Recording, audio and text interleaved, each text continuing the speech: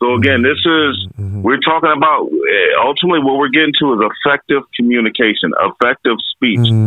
So when you look at logos, ethos, and pathos, logos, ethos, and pathos, you look at they're usually implicated or symbolized with a triangle. You know, and you look at it's an equilateral triangle, meaning that a straight line is and let me make sure I'm right on this. So it's actually, you might have to help me with this. It's 180 degrees. So each one, That's I'm going to say it's 60 degrees, but I could be wrong.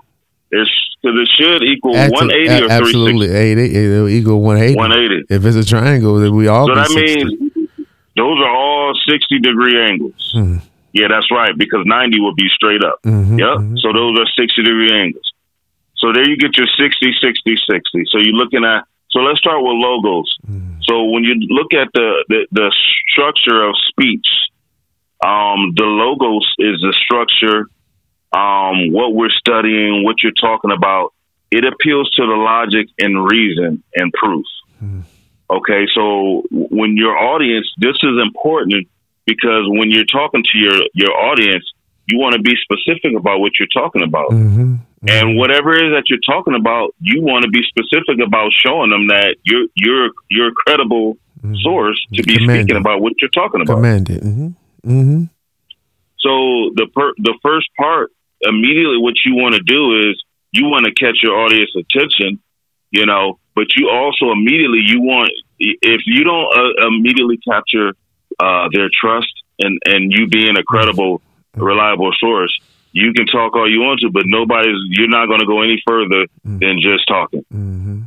Or rapping, or singing, or performing, or laughing, or whatever it is. Exactly. Whatever it is you're trying to convey, whether it's musically, whether it's debate in a political debate, you know,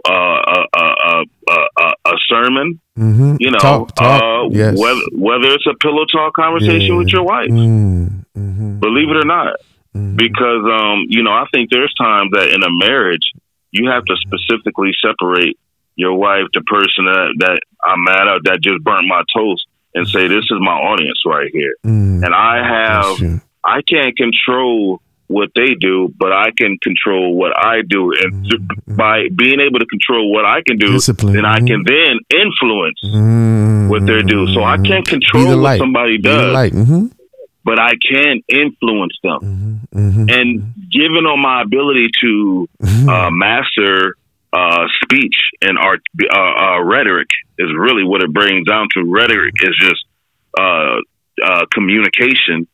You understand these. So then when you move on to pathos, so ethos, it starts first. Ethos is the credibility.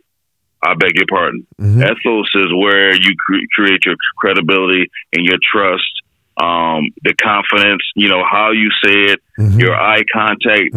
These are first thing immediately before anybody says anything. They're looking at how you dress. You know, how's your, you know, are you standing up straight? Disposition, your presentation. So that's what immediately gets them in, and then they see that you're credible, you're reliable, they can trust you. Then you go into lead, then so you appeal to their ability to trust you, and then you go into then you want to appeal to their common sense. You want to say, hey, listen, I know you ain't no fool, is you? You see all this social injustice coming out. I know ain't no fools on my timeline, you know, so I'm going to appeal to their logic and reason, because certainly nobody's going to agree that they're a fool.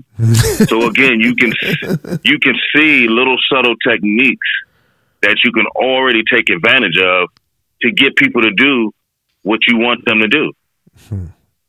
Not forcibly.